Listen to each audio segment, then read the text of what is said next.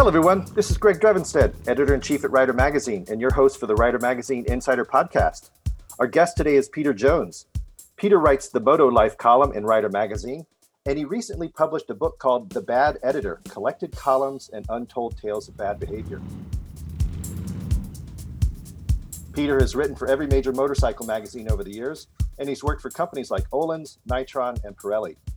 He's a former race team owner, and he set a 202.247 mile per hour land speed record on a production-based, normally aspirated motorcycle at Maxton Air Force Base. Peter, welcome to the show. Hi, How you doing?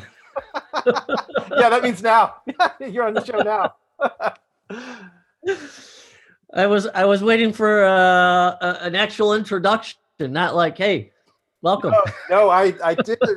I always do my intro before the call because if I screw up the intro, it always starts off the interview poorly. So I figured I would record it before you got on the line, and then we could just go off to the races. So here we are. We're not live. We are recording, but you're in New York. I'm in California. So I see that you have a cup of coffee, and so do I. So we're well caffeinated. Well, that's the confusion. I'm drinking decaf. Oh, shouldn't have said that. You don't have to admit to that. So, as I said in the intro before you got on the recording, you write the Moto Life column for Rider. You started in the January. No, what issue did you start in? March? February. No, March, April, May. Yeah, March. Right. So I took over as editor-in-chief in the January issue. And then in the March issue, you started writing the Moto Life column. And I know you've had columns in many magazines over the years, Cycle World, others. So you've been in the industry for a while. Give us a little bit of your backstory. Well, I'm sort of an accidental journalist because I was sort of minding my own business working as a museum director in upstate New York at just a regional history museum, but it also had the laboratory in the backyard where sound film was invented. And that had been kept a secret. So I was doing lots of restoration projects and trying to bring that laboratory out to the public to learn about, because it's a huge international bit of history that's been lost. And at the same time, I was road racing motorcycles. In my mid-30s, I first went road racing, wanted to do endurance races. And my board of directors who I worked for thought the racing stuff was a little crazy, but the guy works like a maniac, so let's just let him go, And then I realized racing that I'd had some thoughts I'd never read about, and so I wrote a story about panic. What panic is, why we panic, how to avoid panic, pointing out that road racers don't panic, And basically, panic is not having the answer to the question you're asking when things go bad. And road racers always have the answer. And as you probably know, they're always, no matter how bad it is, they're like, oh, I got this. I can save it. Well, I've never been a road racer, but I didn't think I had the nerves for it. It's the focus and the ability to basically compartmentalize your fear.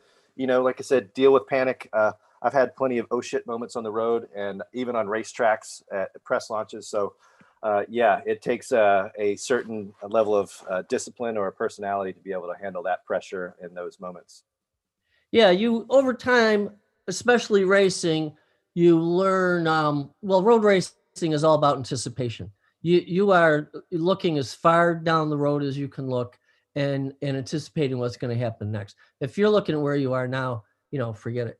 And so that was the first thing I wrote and the first thing I got published. I sent it to one magazine and they rejected it. And I sent it to a second magazine and they printed it. And that was it. What magazine and when was that? I sent it to Cycle World, who rejected it. I had to go right to the top. And then I sent it to Motorcyclist. Don't tell them they were second best, okay? And they printed it. It was when Nick Einach was still there. And he's who I dealt with through the whole thing.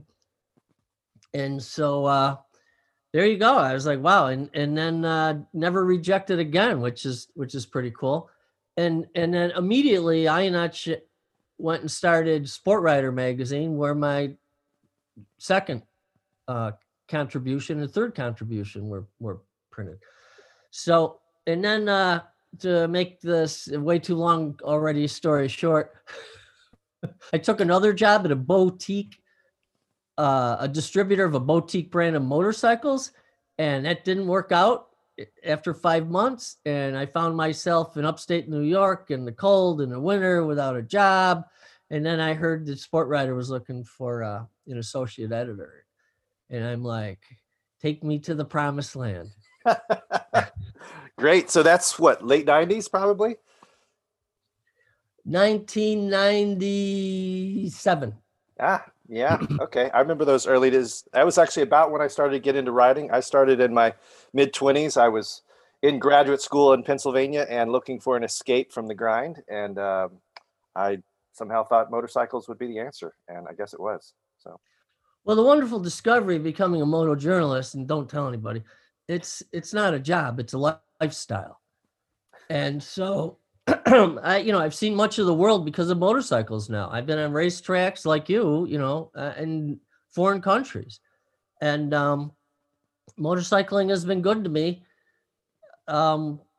even though it's really risky, but that's part of what I love about it. And so I've taken huge risks. And, at Bonneville, trying to set a land speed record over 200 miles an hour, the bike I was on, the engine blew at about 198 miles an hour. Ooh. And, but I had my fingers on the clutch lever. So I pulled it in immediately. And then after coasting for a few hundred yards, I'm thinking, well, what if I let the clutch out? Maybe the engine's okay now. And I realized, no, don't do that. And it had blown out the front engine mount, when the rod came out of the engine. But no injuries. You coasted to a stop. You didn't come off the bike.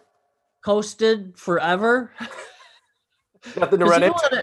You don't want to use brakes much at Bonneville. No. You're on salt. Like, yeah, it looks and feels like the frosting on a wedding cake, and that's about how much traction it gives you. So that's why they give you a mile before you even get to the timing lights, because if you try to launch hard, you're not going anywhere. You're just going to spin. Yeah. So, but the weird thing at Bonneville about oiling your rear tire, rather than it causing a lack of traction, it increases your traction because the hot oil melts the salt crystals onto the tire. Huh. So you end up with this crusted tire, which, probably, I didn't have any engine to accelerate from, but it certainly didn't have any less traction. I went to the Bonneville Speed Trials in 2008, and that was an impressive experience. Like it's everybody set up, in these pop-up tents and trailers and so forth, and you can't really see the run because it's so far away, but it's a pretty cool experience just to know how fast they're going. And if you've got binoculars, you can really see what's going on out there. But I've never run on the salt, and it doesn't really sound like something I would aspire to do. Though I do understand some people, once you've done it, you get that there can be that salt addiction. People just want to go back and try a little bit harder, go a little bit faster, do it, set a record in an obscure class, whatever it might be. Well, for me, you got to be shooting for over 200, and so the people who go 300 or 400, especially on motorcycles, I'm like, wow, 200 slow. But at 200, it's actually, it's a violent experience, I'd have to say. And it is addictive. It is, I desperately wanted to go back. And my adventure at Bonneville was way more adventurous than it was supposed to be. The day before the engine blew, I got caught in a crosswind, an 18-mile-an-hour crosswind. And I didn't realize it. I thought the fairing had come loose or something, because I'm pulling on the handlebars to get the bike to stand up straight. When you get caught in a crosswind on a motorcycle, the motorcycle leans into it, and everything's cool. When you're at Bonneville on the salt, you have such little traction, the wind actually blows the motorcycle over. And so I was, I couldn't figure out what the hell was going on. I'm trying to get the motorcycle to stand back up again. And the RPMs were going up and down. So I knew I was losing traction, but I had really good numbers. And I'm like, I might have the record. So I didn't let off the throttle, which might not be a good idea, but I survived it. And the best part of Bonneville, and I've been confirmed this by someone who's been to Bonneville over and over and over. Doug Myers used to go there on a Kawasaki, always on a Kawasaki, trying to break the record. And when I said to him, what's the best part of Bonneville? He said, yeah, after the run. And I'm like, yes, that's exactly what I was going to say. Because you go through such violence for, well, it's 5 miles. So what's that, like 2.5 minutes, 2 minutes? And then when you get to the end, as you were speaking of, there's nobody there. You're all alone on this salt bed under a blue sky with no horizon between them. It's so weird. And everything is quiet and it's just you. And you went from such intensity to that. It's beautiful. It's just beautiful. Well, I'm also there. I imagine, with riding, with risk, with anything, it's like that is part of the exhilaration. There's some fear mixed in with it. There's a lot of, adrenaline. But then once you come through it, there's also that sense of relief. So I'm sure that it's like, hey, I did it, but I also made it through to the other side. Yeah, absolutely. Yeah. And the project I set down like 10 years ago, I was writing a book about risk and why people like motorcycle road racers risk their lives essentially just for fun and sport, because it fascinated me. When I was a kid is when Niki Lauda had his terrible crash and his ear was burned off. He was so badly scarred in a Formula One car. And 4 weeks later, he's back in a car racing again. I'm like, what is wrong with this guy? Yeah. So really, when I went road racing, I was trying to answer that question. While other racers are making notes of, where to turn in, where to brake, and so on, I'm writing about how I feel emotionally and mentally and with what I'm dealing with, which wasn't a good plan for someone trying to race. So at Bonneville, you didn't hit the 200-mile mark, or did you? No, I failed. 199.8, I think it was. And it's funny, I was telling these guys about it, back home, and they're like, wow, Jones went 200 miles an hour at Bonneville. And I'm like, no. You can't round up. Don't round up at Bonneville.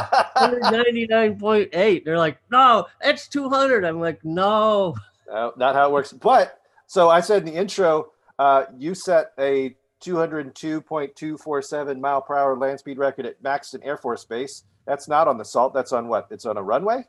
Yeah, that's on a runway, and it's a different show because you don't have 5 miles available. You don't have 5 miles available anywhere on the East Coast. You got to get to a desert for that.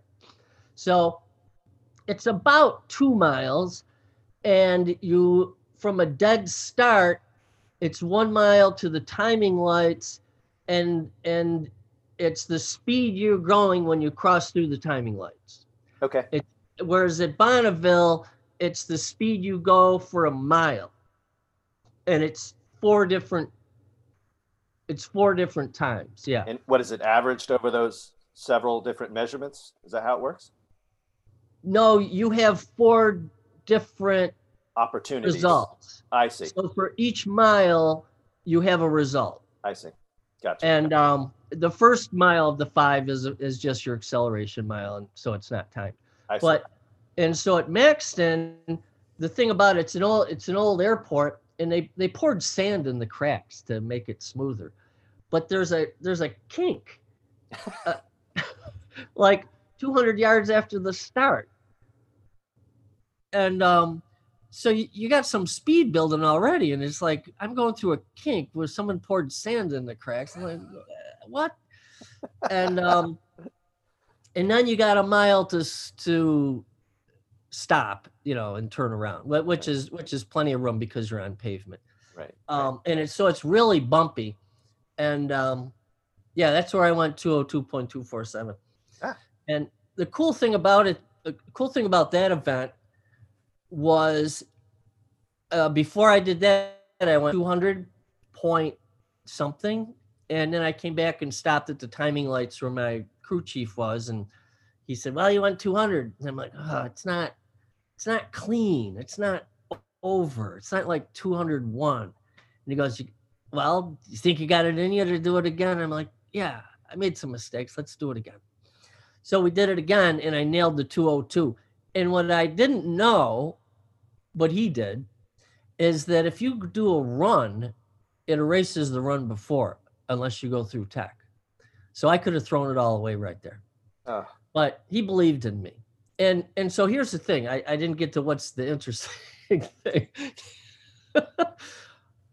I knew I was going faster. I felt it in every way. I heard it. And that's weird because, if I'm on a bike going 150 or 175, I can't tell the difference. So between 200 and 202, it was a totally different experience. Wow. I'm like, wow, that's crazy. It's like everything was different. So at Maxton, at Bonneville, to have your time be official, you have to run it both directions, right? And it's the average of the two. At Maxton, was it just a one-shot deal and it would be certified? Yeah, it's a one-shot deal and they certify it. Yeah. Okay. Yeah. Yeah, with the ECTA, and as you know, at Bonneville, it's the SCTA. And yeah, you have to run in both directions to make sure you didn't earn it with the tailwind.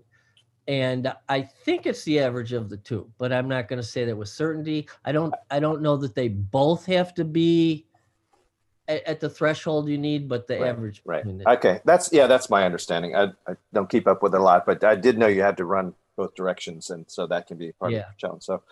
So you and I, we met, or like I said, I started working at Ryder in 2008. And one of the, is that you have this book about untold tales of bad behavior. And so I know that my first press launch, you weren't at my first press launch, but that was one where it was the sort of an eye-opening experience. I could get into that later. But one of the things that I mentioned in a column is that one of my best memories of going on a press launch with you is when you worked for Pirelli and you hosted the Angel ST launch in Asheville, North Carolina. It's a beautiful place to ride. We got rained on, of course, but you took us to Hendersonville, and you were living in North Carolina at the time. Is that true? Yeah, I moved to North Carolina into the mountains. And is that the first time we were in an intro together where I had gone to the dark side and was doing the marketing rather than being a journalist? It might be, but what I enjoyed is the stop at the cemetery where Billy Leon and Benny Lloyd McCrary were buried, the world's heaviest twins. Because as a kid, I used to look at the Guinness Book of World Records all the time. And I always, it's like seared in my mind, a memory of that photo of them they're on the two little Hondas. They've got their matching outfits with their cowboy hats and their plaid pants and their shirts, and they're each over 700 pounds. And I've seen that in so many copies of the Guinness Book. And you took us to their grave. They're buried next to each other in Henderson, North Carolina. So I thought that was a very cool little, bit of bizarre trivia to go see that in person. Yeah, I always like to add something to an intro that's a surprise. And another intro I did up there, I went into a coffee shop and there were little paintings, like 6 by 3 by 6. And the painting was either of a little baby chicken or of a skull. And there were like 100 of them. And they're all for sale. They're all framed and they're all for sale. So I got a hold of the artist and I said, hey, can you paint me a picture of a scooter? And then when I was working at Kimco, we stopped at the coffee shop and I didn't know where it was, but I told him just hang it somewhere on the wall and we'll discover it when we're there. Nobody noticed it. A little too clever for your own good. Yeah. Yeah. So let's talk about your book. You just published a book. I know it's available on Amazon. We'll have links to everything in the show notes. It is called The Bad Editor: Collected Columns and Untold Tales of Bad Behavior. So tell us about your book. Yeah, I started putting together a collection of my columns, because as you know, motorcycle journalism is a dying profession. except for you and me. I was about to say, man, don't write the epitaph just yet. No, the Renaissance. We are part of the Renaissance. It's going to be great. So I thought, well, what can I do? And I've always owned all of my columns, even though I've written for all different publications. That's the one thing I've owned. What I wrote on assignment, the magazine notes. So I started putting a collection together, and then I remembered that, over the years I've been keeping a running list of incidents of bad behavior in the motorcycle industry. So I told a friend that after I do this book, I'm going to do a book about bad behavior. Actually, the friend was Melissa Pearson. And her being smarter than me, she said, let me get this straight. You're going to do a book that people may or may not want. And then later you're going to do a book that people will want. Does that make sense? And I'm like, yeah, never mind. So that's why this contains both of those.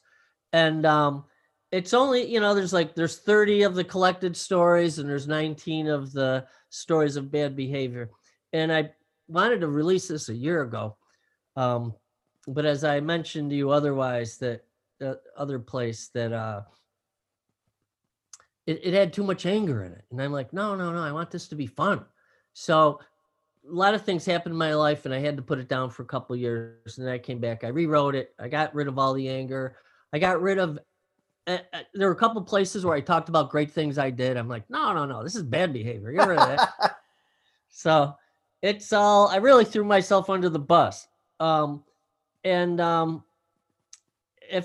it's popular, I got more.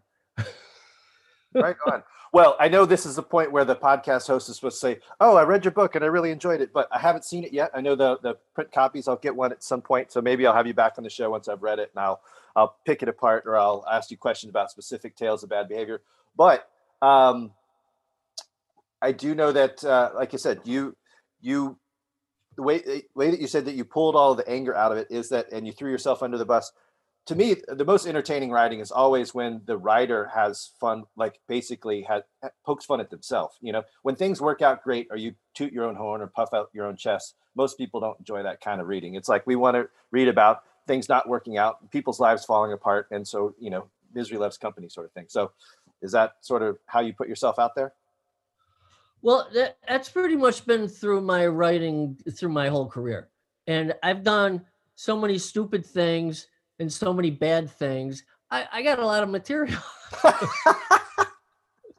So, and you're right. Self-effacing is, it's great to read, about, and so, yeah, and also I don't mind like my copy editor on a number of the stories, she'd write too much sharing.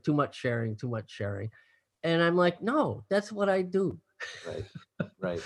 And, it also, I think it comes out of partly when I was a kid watching kids get picked on for something stupid they did.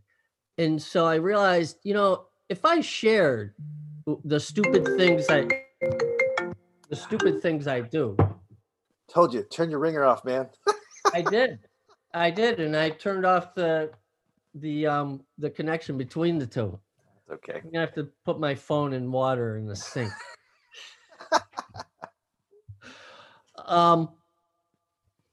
Where was I? Oh yeah. I realized that it disarms people, and if you tell everyone how stupid you are, they're like, oh, geez, how can I mock that guy? He's way ahead of me on it, and so it takes away the weapon from people, and then the other kids who can't help themselves, right, from doing stupid stuff. It makes them feel better. It makes them feel less lonely. I realized in 5th grade, whereas when I began my screwing, no, I began much earlier. Anyway, I realized by 5th grade that no matter how badly I would mess up, there was always some poor schmuck who'd mess up worse. Sure. And save me, but I always felt bad. I'm like, thanks for taking one for me, but that's sad. That's just sad. Yeah. But anyway, and then I've had problems with life. I failed 7th grade, and in 2nd grade, they sent me to an ear doctor because I would never hear when the teacher called on me. because I was practicing my daydreaming skills, which by 6th grade I had totally mastered. I couldn't wait to go to class so I could just sit there and daydream all day. And I should have failed 6th grade, but the teacher liked me because he liked my older sister, who was like your perfect student, you know. And I got that my whole life through school. Oh, you're nothing like your sister. Like, no, I'm not, you know. And then I dropped out of high school. But when I dropped out of high school, I like I don't know, it was like February, March. I told my parents, I go, look, I'm gonna drop out of high school, get an equivalency diploma, go to a community college and get grades and transfer to university. It's exactly what I did. You know, I didn't drop out because I was bored to death. It was killing me, you know. Plus, I needed more time to do drugs.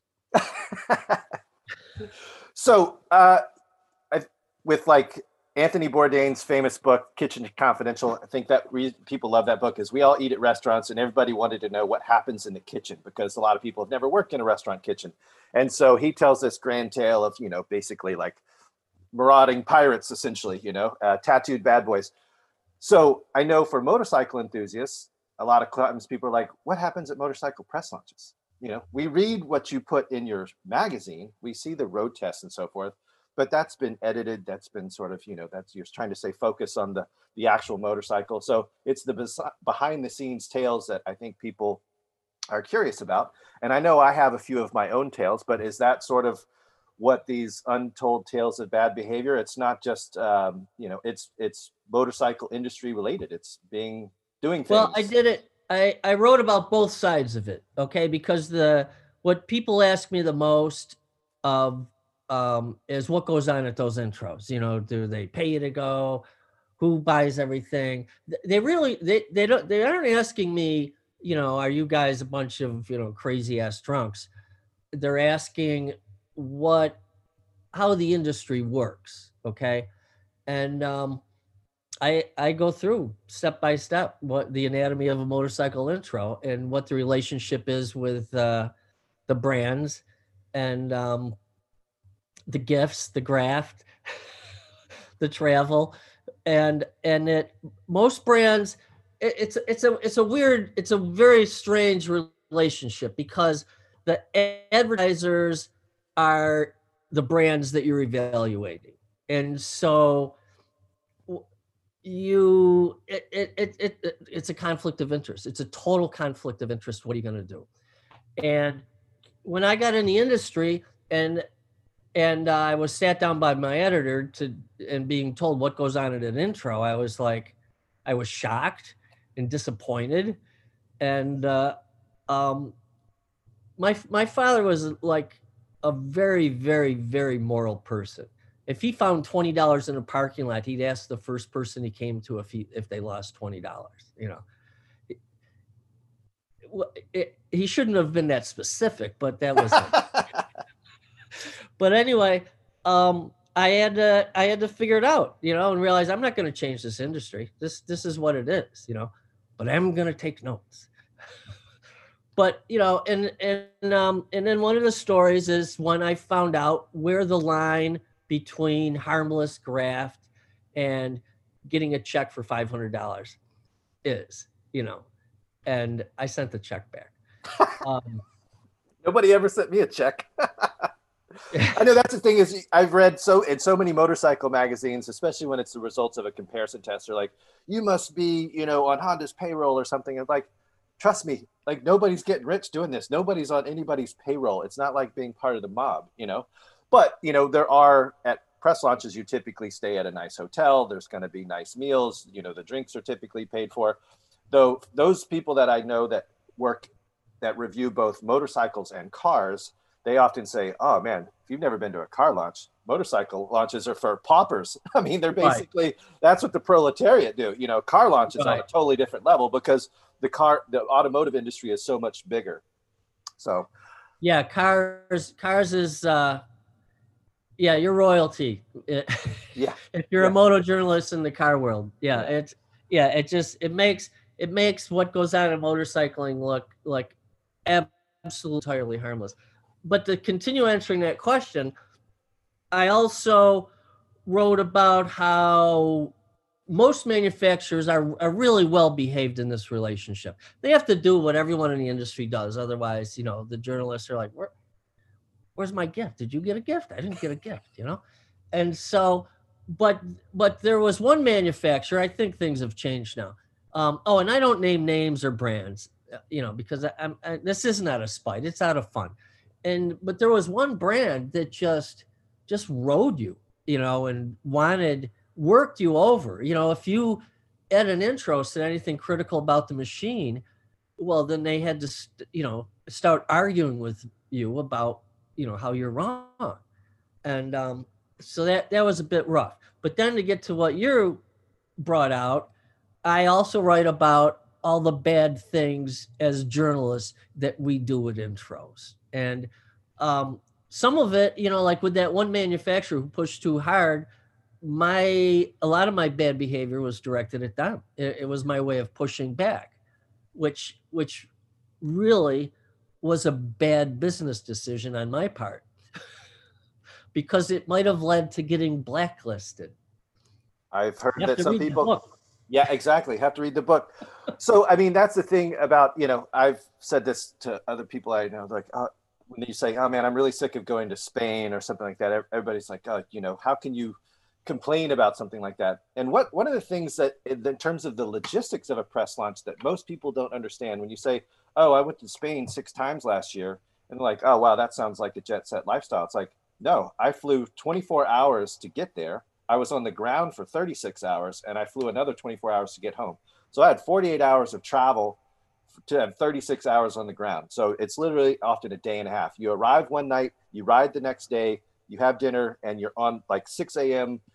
Shuttle call. Like you're hardly there enough to even get upside down with your jet lag. And so it is a lot of time in airports, airplanes, taxi cabs, shuttle buses, and there's nothing glamorous about that part of the job, And we almost always fly coach. There are rare exceptions where you fly, a Japanese manufacturer takes you to Japan. They often will fly you business class, or if you're flying a very long distance for certain press launches, but you're typically coached. So you're in a small, seat.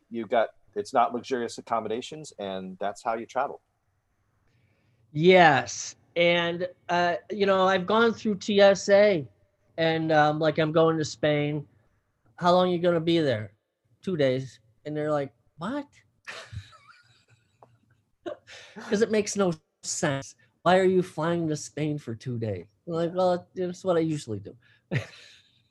But it's, yeah. I mean, like you said, you're usually flying coach.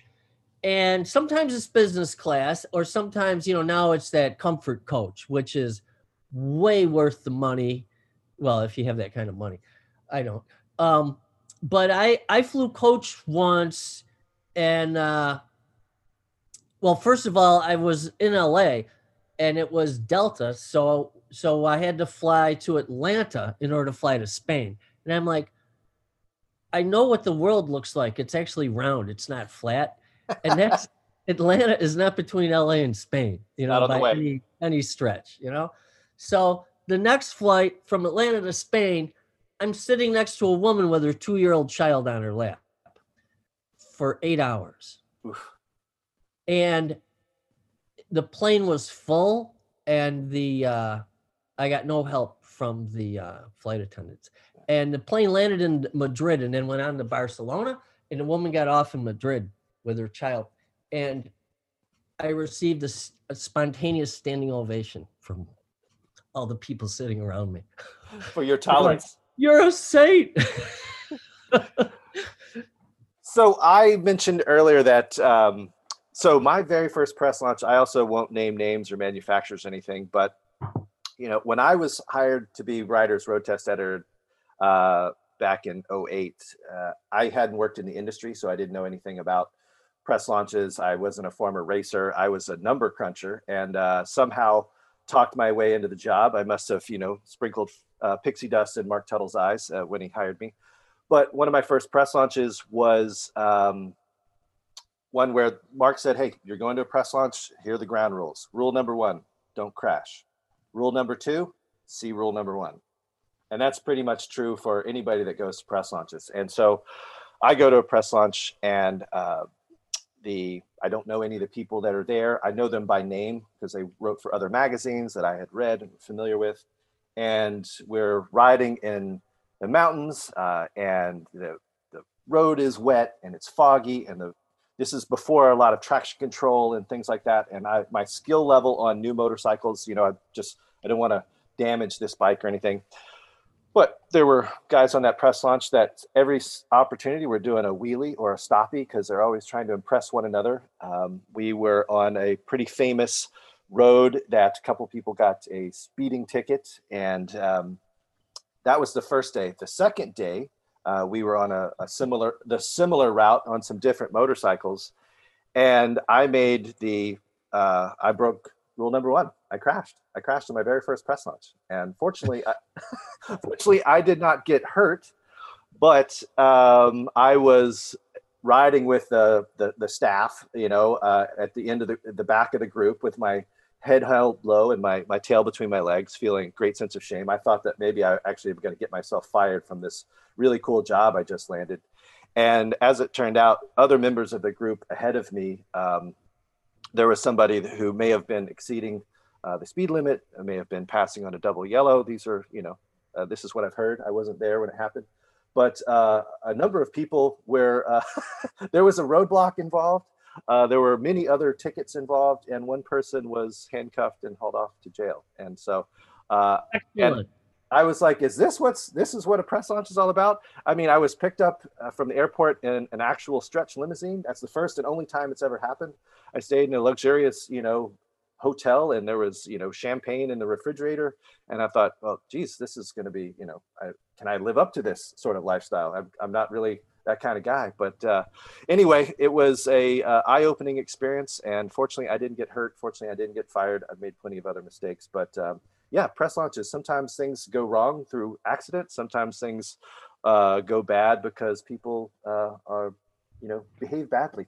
Sometimes all of it, which makes for an excellent press launch. Yeah. A couple of things that you brought to mind for me is when you mentioned you crashed, I laughed, and rather than, oh, I hope you were all right, which is what normal people do. But road racers and moto journalists, that's the lifestyle, And if someone's not hurt, we laugh. Well, like they say, some people say it's like, well, if you don't crash every now and then, you're not trying hard enough, Yeah. And then I don't remember the other thing, but there was an intro that I went to. Oh yeah, I didn't crash until, this is what I was going to say. I didn't crash until maybe my third international intro. And it was on a racetrack in the rain. And this is also what people don't realize about the lifestyle is you're treated like a prima donna.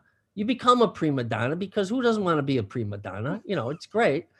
But you show up in a foreign country at a racetrack and it's pouring rain. You put on your leathers and you get on the motorcycle and you go out on the bike.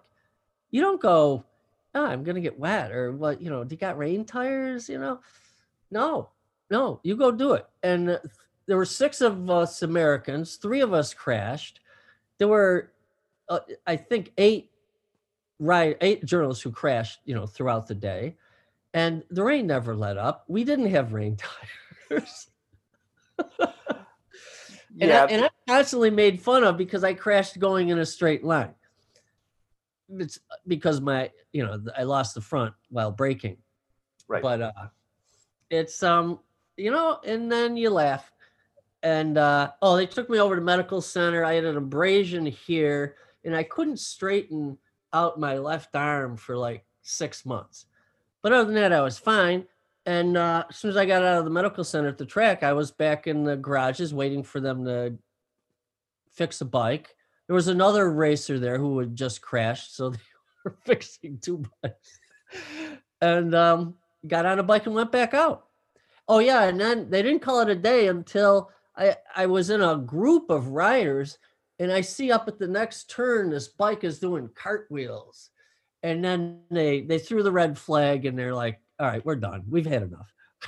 Yeah. I think they ran out of parts. I mean, the garage next to us, those guys, there was not a moment they were not repairing a bike. It was just amazing. So maybe there were more than 8 crashes. I don't know. Well, I mean, you make a good point. Is that these press launches, and this is of course pre-pandemic. I haven't been overseas in over a year, and it's kind of nice to take a break. But is that these press launches are planned months in advance. They've had to sometimes reserve or rent a racetrack. They've got or a ride route on a scenic road on the coast of Spain or Portugal or Italy or wherever it is. And so these things are planned way far in advance. And if you happen to show up and there's bad weather, well, that doesn't do a lot for your photos, which is one of the key things that you need to bring back is photography and possibly video. But you're right. It's like, well, you can't come back tomorrow. You can't come back 2 days from now. You're in Spain and you're flying home tomorrow. So today's your day. And maybe wave 1 had good weather and you got rain, but you get to ride in the rain and you get to make the most of it. And there may be caveats in your review. It's like, well, I couldn't really get on it because it was wet the whole time. But again, it's not a fair weather riding scenario. You're basically there on assignment, and you're not going to stay in your hotel room and be like, oh, well, you guys can go ride. I'm just going to stay in the hotel and read because it's raining. Like, you just can't do that. No. And the thing is, riding a motorcycle on a racetrack in the rain on dot tires, you learn absolutely zero about that motorcycle. Yeah. Because you can't accelerate as it might, you can't brake as it might, you can't corner as you nothing. It's just out of respect for the industry, and that's your job. You don't hesitate, you don't give it a second thought. You're just like, okay, and put your leathers on, and go do it. And except you're thinking, man, I wish I'd brought a rain suit. That can be an issue. So I had a friend one time who we were doing a 5-bike sport touring comparison test, and that's a lot of bodies to get on motorcycles. And so the way that comparison tests work is you typically go out for a day or two. You take a photographer with you, and you've got to do all the photos of all. It can be 2 bikes, it could be 3 bikes. In this case, it was 5 bikes. So I needed a friend of mine to ride a motorcycle, and he came along. And what most people don't realize when they look at photos in a magazine, they think, oh, look, they just rode through that corner and they took a great photo, is depending on the photographer. And in this case, I'll point out that Kevin Wing, who we work with most often, likes to really get the best possible light, the best, tack sharp images.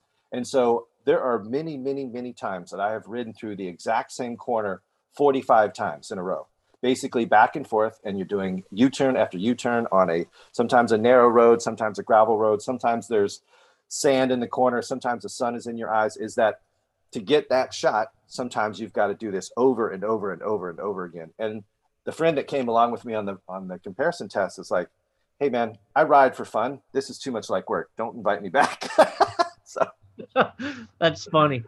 But yeah, if there are 6 of you at an intro, that's a really small intro.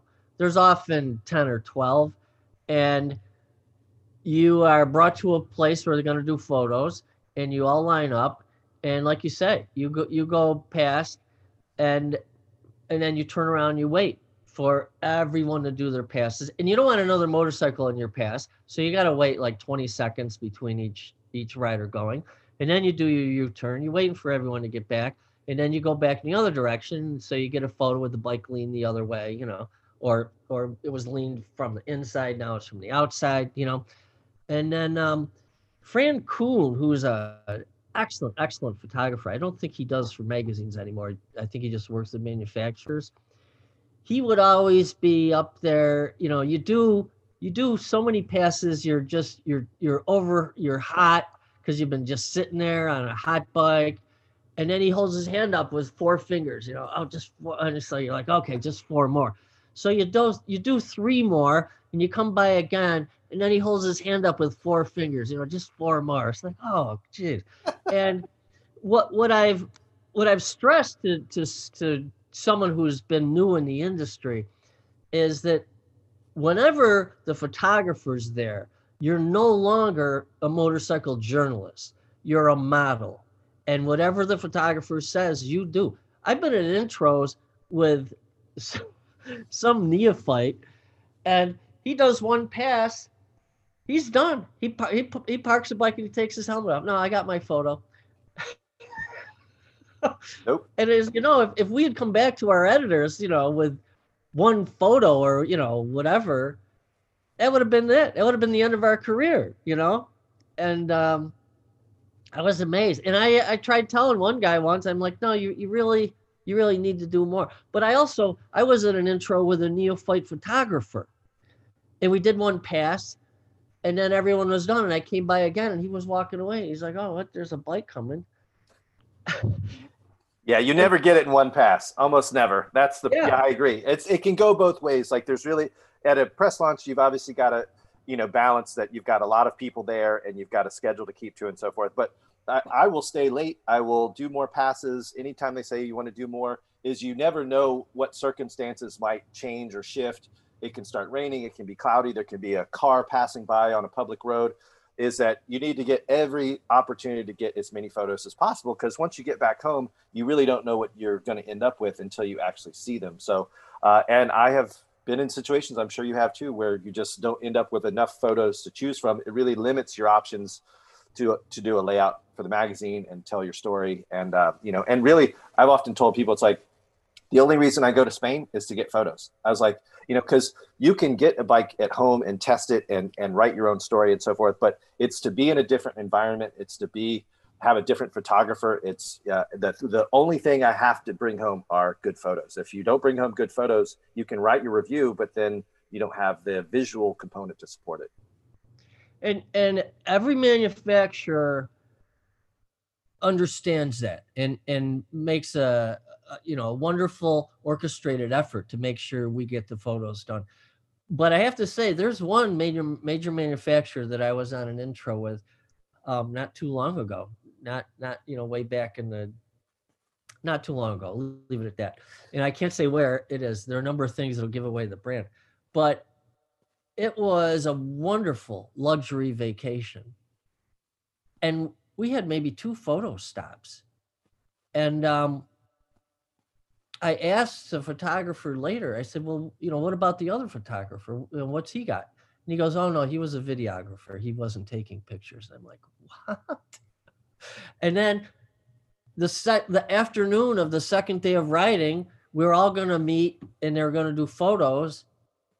They canceled it because, I don't know, we were having too much fun with the fun stuff. And I was just like, I'd never seen that happen before, where the manufacturer just sort of blew it away. Wow. Yeah, the lifestyle stuff or the add-on experiences, those can be enjoyable if you've got time for them, but only if you've kind of gotten your homework done. Only if you've gotten the stuff that you need, because you know that you have an editor to go home to who is going to basically put you on the hot seat and like, hey, you didn't bring back what I needed you to bring back. So if you're getting paid as a freelancer, if you're on staff, it's like, it's not about you going there for a vacation. You can have fun, but you got to make sure you get the work done. It's like, you've got to be able to do both. So you have been in the industry for a long time. I know you have other interests. You do some work in philosophy.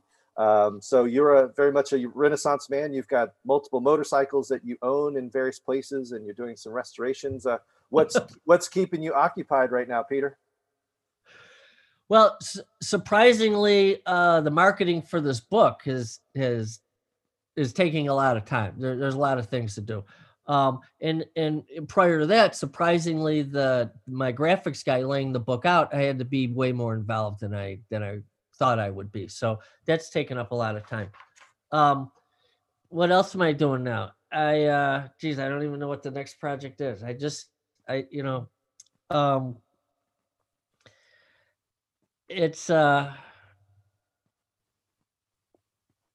don't know.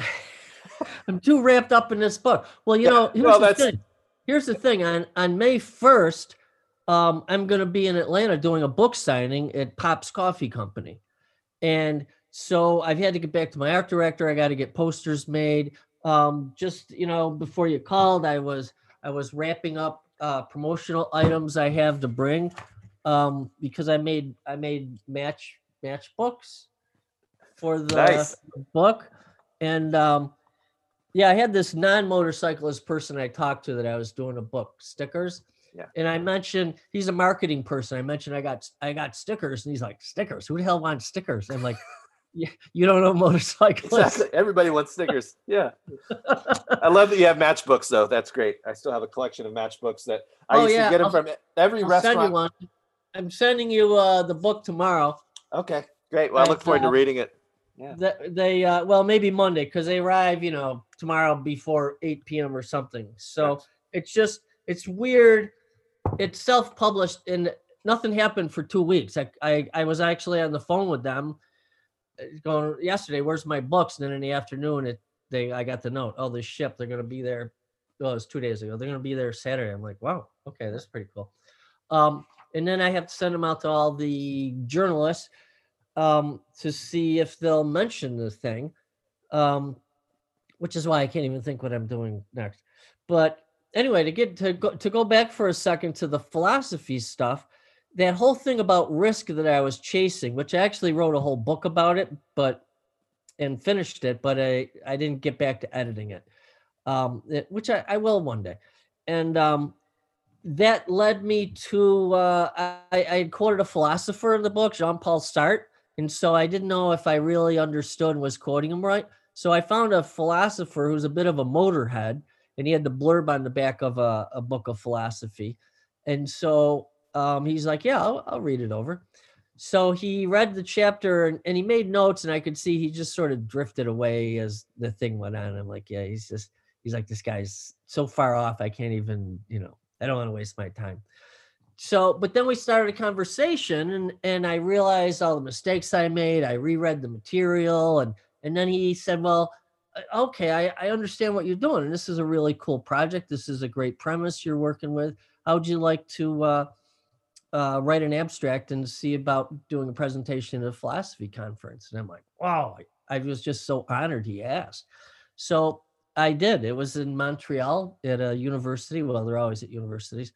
It's a peer-reviewed conference in order to get in, and my paper was the first one, the first morning. So, which is probably good because I had no idea what went on. And I had a really good crowd. And they're just all sitting there smiling and nodding. And I'm like, are they drunk or what? And the paper was just hugely well received. I was shocked. And one of the philosophers said later, said, we like to invite people from outside the field, look at things from a different direction. And it usually falls apart. They don't really understand the material. And she said, but no, you nailed it. This is great. And then a year later, this professor got a hold of me, and he said, well, there's another conference coming up. You got another paper? And I go, yeah, I do. And that, again, I knocked them out. And one of the professors is like, no motorcycles, 2 papers. What are you doing? Who are you? What's going on? So I've done 8 papers, and one of them is published in a philosophy journal, the Sartre Studies International journal. So, which means I'm not just wasting space or there to humor, there for a laugh. Well, having been in graduate school, having gone to academic conferences and published things in academic journals, those were more of a social science nature. But, that you have done writing for consumer enthusiast publications, that you've developed a voice, you've had columns, that probably informs your academic writing, to where there are academic writers who can write really well. Most of them cannot. They're very good at what they do, but communicating them can really get so clogged up with jargon and so forth that if you're able to write like, hey, I want my paper to be an enjoyable thing to read as well as be accurate in terms of the arguments I'm making or whatever. So I'm sure that there are people at those conferences that really appreciate having a fresh voice, rather than you can get very, there is an academic approach to things, just like there's a motorcycle magazine approach to things. And so I'm sure that's a fresh voice for a lot of those folks. So good for you. Well, I get to break the rules, as what you're saying, hints to. You're not trying to get tenure, so. Right. And everybody else gets something. They get tenure, they get a job, they fulfill their graduating, requirements, their degree requirements. I get nothing. I'm just wasting people's time and space. and then to be published. Someone needs to be published, and I took that spot. I feel slightly guilty. So I'm sure you're familiar with it. I have only looked at a couple of articles in there, but there is an International Journal of Motorcycle Studies. Are you familiar with it? Yeah, I found it years ago, but I never really pursued it. Yeah, well, I mean, not necessarily to contribute to, but it's something I've wanted to go look at and see what is it that the editor of that publication, what is it they're approaching? Is it mostly philosophical? One of the pieces I did read was philosophical, but I'm curious, like, what is the academic studies that would intersect with the motorcycle industry? So, like I said, I have that academic background. It, something that I pretty much walked away from. It just wasn't really my cup of tea. But yeah, there are people out there that are writing scholarly journals that have to do with motorcycles, and so and not just from an engineering standpoint. So that's something that, like I said, whenever I find the time, the extra time, I figured I would go look up online to figure out what kind of articles get published in that journal of Yeah, we should both go back and take a look at that. Yeah. And also what you said, I've been chasing the argument about free will, whether or not we have free will. And one of the professors, he's been on one of the, president, vice president, in one of the officers in the organization also. He's pushing me to do the book because he said, you write for a mainstream audience. You know how to do that. That's not what we do. Right. So you do need to write this book. So that is one of my future projects that I couldn't remember a couple of minutes ago. But my more immediate future project is to finish a graphic novel that I've got like the last scene to do, and that's it. And I'm really thrilled about that. You're not doing the illustrations, you're doing just No, I'm not doing the illustration. Hopefully the woman who illustrated the cover of my book will do it, which is very cool illustration. I've seen her Instagram channel. It's Nata_Duke, Natasha Duke, but it's not a Duke. Yeah, Nata _ Duke. Yeah. Nata_Duke. Yeah, it's wild stuff, and it's evolved over the 2 years plus since I've had her do this cover. And is it a motorcycle graphic novel, or is it on a totally different subject? No, there's not a motorcycle in it. And it's in the writing of it, I was trying to write about too much. And so I realized I've got 3 books here, not one. Yeah. So then I had to stop and take all my notes and put them into 3 different files for what each book would be. And then start over. And actually, I was in the writing of the thing, I was working on what is the 3rd book.